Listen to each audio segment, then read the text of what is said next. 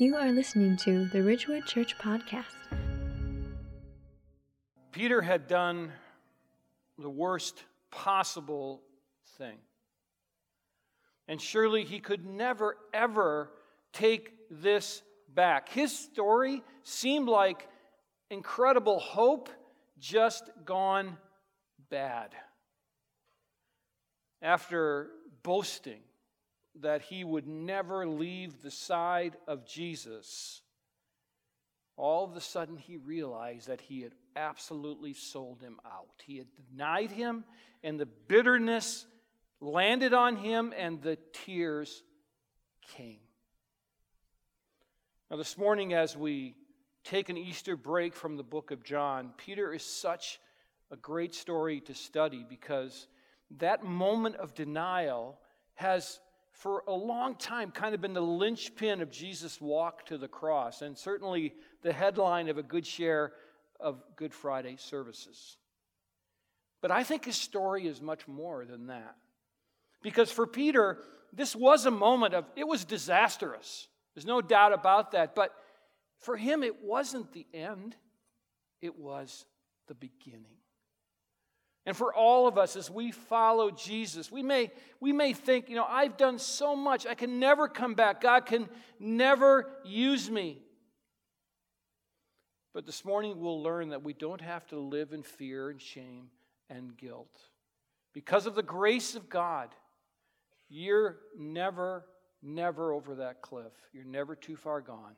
It's never too late.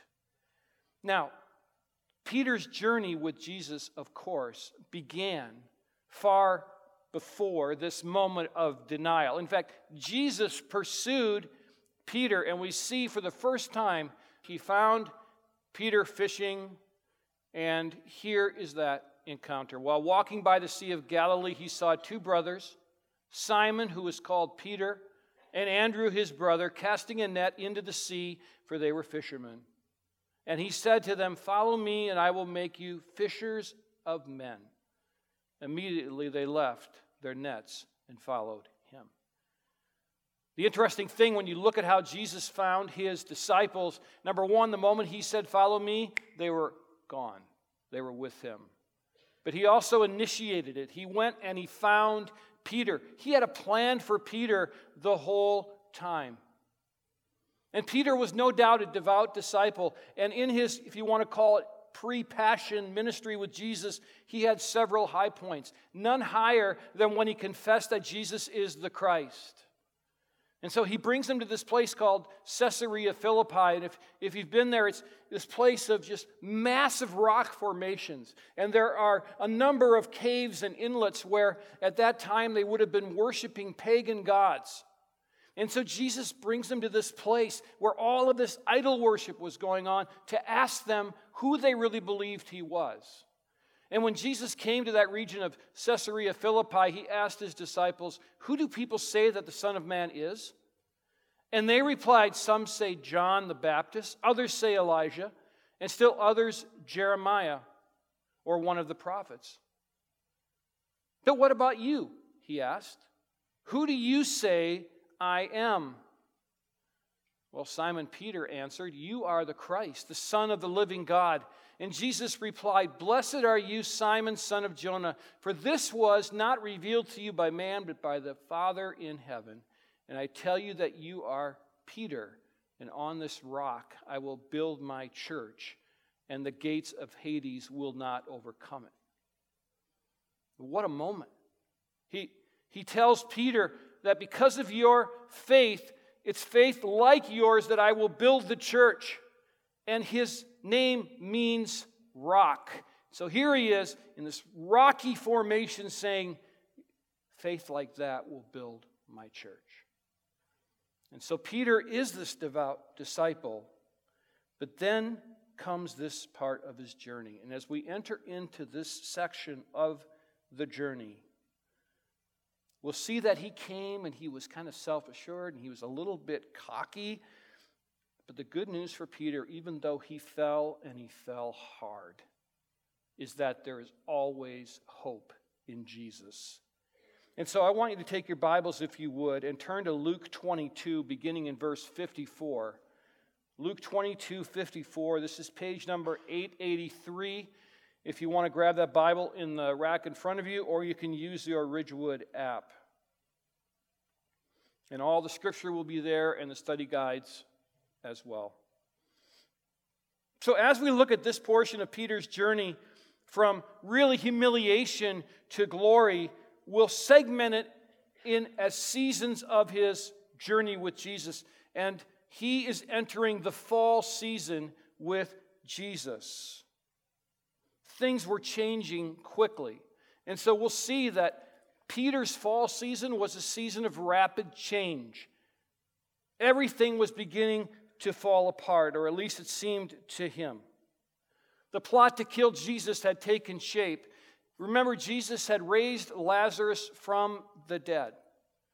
And that ruffled the feathers of the Jewish leaders because they didn't want trouble. They didn't want to get on the bad side of the Romans. And so he had raised Lazarus from the dead, and John 11:53 tells us, so from that day on they made plans to put him to death. And that was only 4 or 5 months before Peter's denial.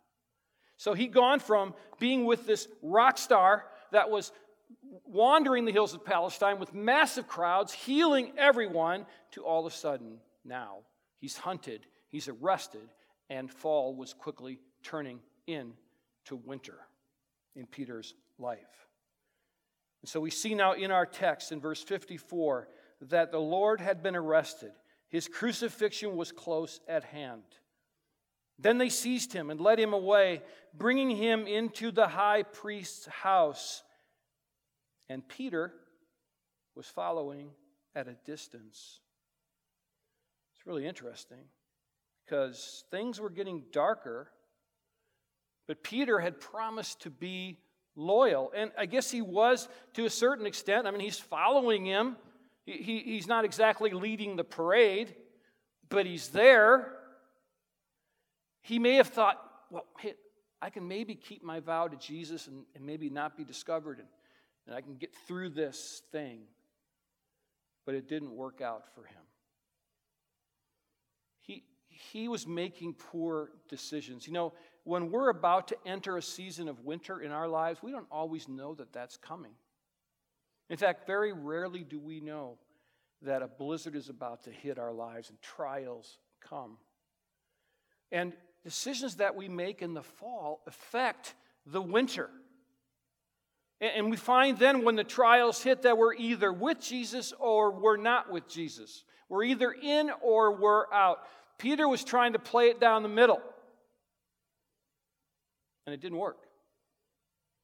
And so what we find here with Peter's decision making is that fall decisions lead to winter consequences. What we do in the fall affects how we act in the winter. It's really interesting when you look at this because I just wonder, Peter, you could have avoided all this shame and all of this weeping and bitterness if you would have just put your hand up and say, yeah, I'm with the guy. Now, would he have been beaten? Maybe. Killed? Maybe. But at least he could have stood straight in front of God and said, yeah, I followed you. And the winter of his life could have been avoided. The decisions we make in fall affect what happens when trials hit. I don't know how many of you watch these, judging by first service, not very many, watch these reality shows like Alaska Bush People. Okay? It's very much like first service. I'm glad we have unity between the two services. Or how about Mountain Men? Okay. I've got to make some changes in my life, apparently. But these are people who live in these harsh Alaskan wilderness settings. And they literally spend all summer and fall preparing for winter. As soon as the snow melts, they're out trapping. They're making repairs. They're going to the doctor because the waterways open up. They're getting ready for winter because if they aren't prepared, they will die. And the same is true in our lives. If we make decisions in the fall that we're not sure where we stand with Jesus, or we're okay on our own, when winter hits, we're going to spiritually wither and die. On the other hand, if we fortify ourselves in times of summer or times of spring, and we prepare ourselves for what may come next, then we can withstand anything through the power of God. And so what is your fall season like? What's going on in your life right now? Maybe you're not in the middle of a disastrous time in your life, but things are going okay, but you know that, at any time something could hit. Are you all in for Christ, and are you fortifying yourself? Are you out there preparing for winter? Things like the spiritual disciplines, like just steady Bible reading and prayer, even if it feels like it's not sinking in, it does. It grows roots. Doing life with Christian community. Other believers can help so much to fortify us. Or things like sitting under solid Bible teaching. A man in our church called me this week and said, "Wow, man, one of my friends is preaching in a church, and I'm really concerned about his theology. Can you watch this sermon?" And I did, and it was heartbreaking. It's heartbreaking. Sitting under solid Bible teaching will help you withstand the winter, but you have to do it. You have to be ready. And then serving alongside other believers just becomes this life-giving exercise that fortifies us. But the point is that you need to be aware that your life isn't always going to be like it is now. And Peter was trying to play it both ways, and now he hits this disastrous time in his life. He's about to experience the consequences of his fall decisions. Look at 55 through 62. I've got to believe this is the low point of Peter's life. He must have thought it's all over. The humiliation must have been overwhelming. Look at verse 55. And when they had kindled a fire in the middle of the courtyard and sat down together, Peter sat down among them. Then a servant girl, seeing him as he sat in the light and looking closely at him, said, "This man also was with him."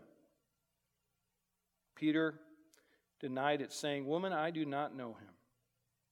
58. And a little later, someone else saw him and said, "You are also one of them." But Peter said, "Man, I am not." And after an interval of about an hour, still another insisted, saying, "Certainly this man also is with him, for he too is a Galilean." But Peter said, "Man, I do not know what you are talking about." And immediately while he was speaking, the rooster crowed, and the Lord turned and looked at Peter. And Peter remembered the saying of the Lord, how he had said to him, "Before the rooster crows today, you will deny me 3 times. And he went out and he wept bitterly. That's a really difficult moment. And he must have thought that this was the end of the line for him. I mean, how do you come back from this? I mean, and it wasn't like he was doing it in a group of people and he could come back and he could report and kind of leave that part out. Jesus turned and looked right at him. Because, of course, Jesus knew exactly what he was thinking and what he was saying. Now, where they are in this situation is they're at Caiaphas' house. And Caiaphas was the high priest, and Annas was his father-in-law, who should have been the high priest. They probably shared this home. And these are the steps that they would have walked up that night. These are the steps to Caiaphas' house. Now, if you visit Israel, you know they'll tell you 2 things. They'll say, either this site is a traditional site, which means it probably happened here, or the locals say it happened here, or this is an historical site, which means it absolutely happened here. These steps are historical. These are the steps that Jesus walked up that night after being arrested. These are the steps that Peter followed him up. And I was so fortunate to go there before. Now they've got it kind of sealed off and you can't walk on it anymore, but I had a chance to walk those steps. And you talk about worship and just an acknowledgement of what that must have been like with the torches and the shouting and the armor, and it must have just been horrific. These are the steps. And then the courtyard was located, unfortunately, when Constantine became the head of Rome. He kind of legalized Christianity, and his mother went around, and all the historical sites, she built churches over them, which was a nice gesture, except for now we can't see the historical sites anymore. But this would have been where it happened. This is the Church of St. Peter. The steps are right behind where that tree is, coming up this way, and right in here is a courtyard, and that's where Peter would have denied Jesus. And what you really can get from this, even though it's kind of hard to see the context, is this is not a very big area. And Peter would have been found out. I mean, it was so small that everyone would have probably known what was happening. And you see here 3 times Peter denied the Lord. To a servant girl in 56 and 57, to an unidentified man in 58, and his Galilean accent gave him away in 59 and 60. He was caught with nowhere to go. Winter had set in. And then it happened. The rooster crowed. He denied the Lord, and he remembered how Jesus was teaching them about this moment and how he said, I would never, ever deny you. And we see this written about in Matthew 26. Then Jesus said to them, you will all fall away because of me this night. For it is written, I will strike the shepherd, and the sheep of the flock will be scattered. But after I am raised up, I will go before you to Galilee. And our hero Peter answered him, though they all will fall away because of you, I will never fall away. And now he had fallen away. What do you do with that? I mean, it's one thing to kind of say, I never really bought into this. I wasn't really, this whole thing's crazy. No, not only was he all in, he promised to be the one that wouldn't fall away, and now he had fallen away. And then this moment in 61, and the Lord turned and looked at Peter. Can you imagine what it would be like to have Jesus staring you down? Now, I'm sure it wasn't a condemning stare, but I'm sure it had some piercing elements to it. So he had been through this fall where he'd made these decisions to kind of be all, half in and half out, and now winter had hit, and we wonder, is there any hope for Peter? And the answer, of course, is yes. Because there's always hope when the gospel is at work. And so now it's time for spring. And we see here that Peter's spring brings new hope like spring does, if we ever get to it. Peter's spring brought new hope, a new commission, and restoration. Winter was thawing. Peter had new hope. He was about to experience grace. Grace like he had never experienced before. And there are 2 events in the life of Peter that really document how Jesus restored him, among others. But I want to look at 2 of them quickly. The first one is the breakfast that Jesus had with his disciples. He had now returned and shown himself a 3rd time. He found them on the shore. He invited them to breakfast on the shore and then pulled Peter aside. And here's what we see. When they had finished breakfast, Jesus said to Simon Peter, Simon, son of John, do you love me more than these? And he said to him, yes, Lord, you know that I love you. He said to him, feed my lambs. He said to him a 2nd time, Simon, son of John, do you love me? He said to him, yes, Lord, you know that I love you. Probably becoming exasperated at this point. And he said to him, tend my sheep. He said to him the 3rd time, Simon, son of John, do you love me? Well, Peter was grieved because he said to him the 3rd time, do you love me? And he said to him, Lord, you know everything. You know that I love you. And Jesus said to him, feed my sheep. Truly, truly, I say to you, when you were young, you used to dress yourself and walk wherever you wanted. But when you are old, you will stretch out your hands, and another will dress you and carry you where you want to go. And this is said to show by what kind of death he was about to glorify God. And after saying this, he said to him, follow me. So what is he doing here? He's recommissioning him. He's saying, do you love me? Yes. Okay, then go do the business of my kingdom. Now, there's a lot of nuances there we don't have time to get into, but this is a recommissioning. And it didn't really matter all the mistakes that Peter had made. Jesus pulled him aside. And that first question, do you love me more than these guys? That's interesting, isn't it? Because Peter's the one who boasted, oh, don't worry, they'll all fall away, but I'll be with you. It's almost like, do you love me more than these guys? Because the first time didn't work out so well. And Peter was adamant.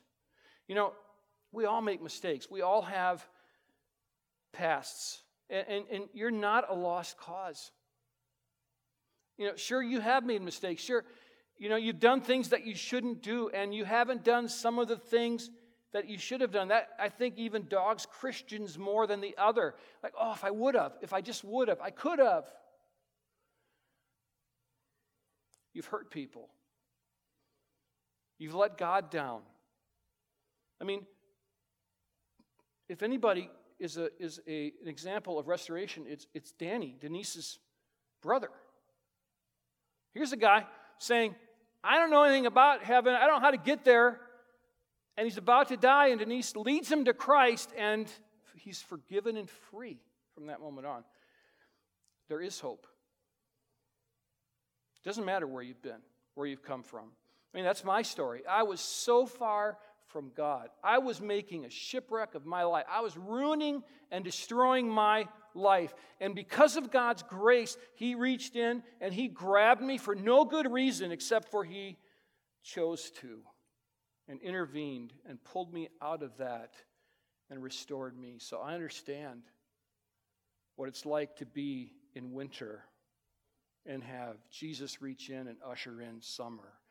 It's amazing. And this is what's happening to Peter right here. Now, the second event that I think shows this incredible restoration is after Jesus had been raised, He was introducing Himself again. And look what Paul wrote. Christ died for our sins in accordance with the Scriptures, that He was buried, that He was raised on the third day in accordance with the Scriptures, and that He appeared to Cephas, that's Peter. He appeared to Peter, then to the 12. He came to Peter first.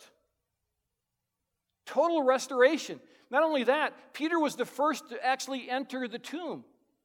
This is the same man that had denied Him, and now he's restored.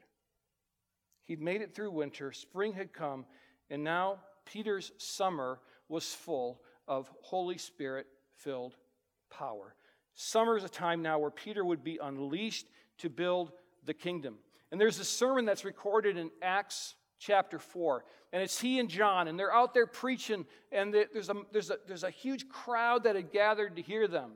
And the leaders were all concerned about this mob because they didn't want disorder. They were in power. They're puppets of the Romans.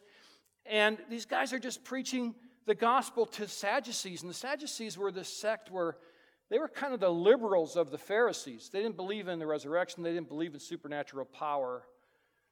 But here's John and Peter preaching like crazy to them. And I want you to see the reaction here in Acts 4:13. Now, when they saw the boldness of Peter and John and perceived that they were uneducated common men, they were astonished. And they recognized that they had been with Jesus.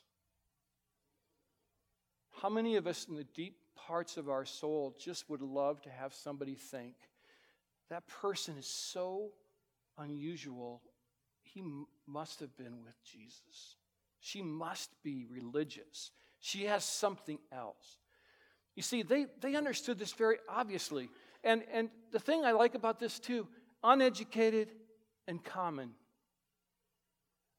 You don't have to have a seminary degree to share the gospel. You don't have to even, you don't have to be eloquent in your speech. You just need to allow the Holy Spirit to take you where He wants you to go. Peter is now in summer and he's preaching with power. And what I want to leave you this morning is this thought. Like Peter, it's never too late for you. Never too late.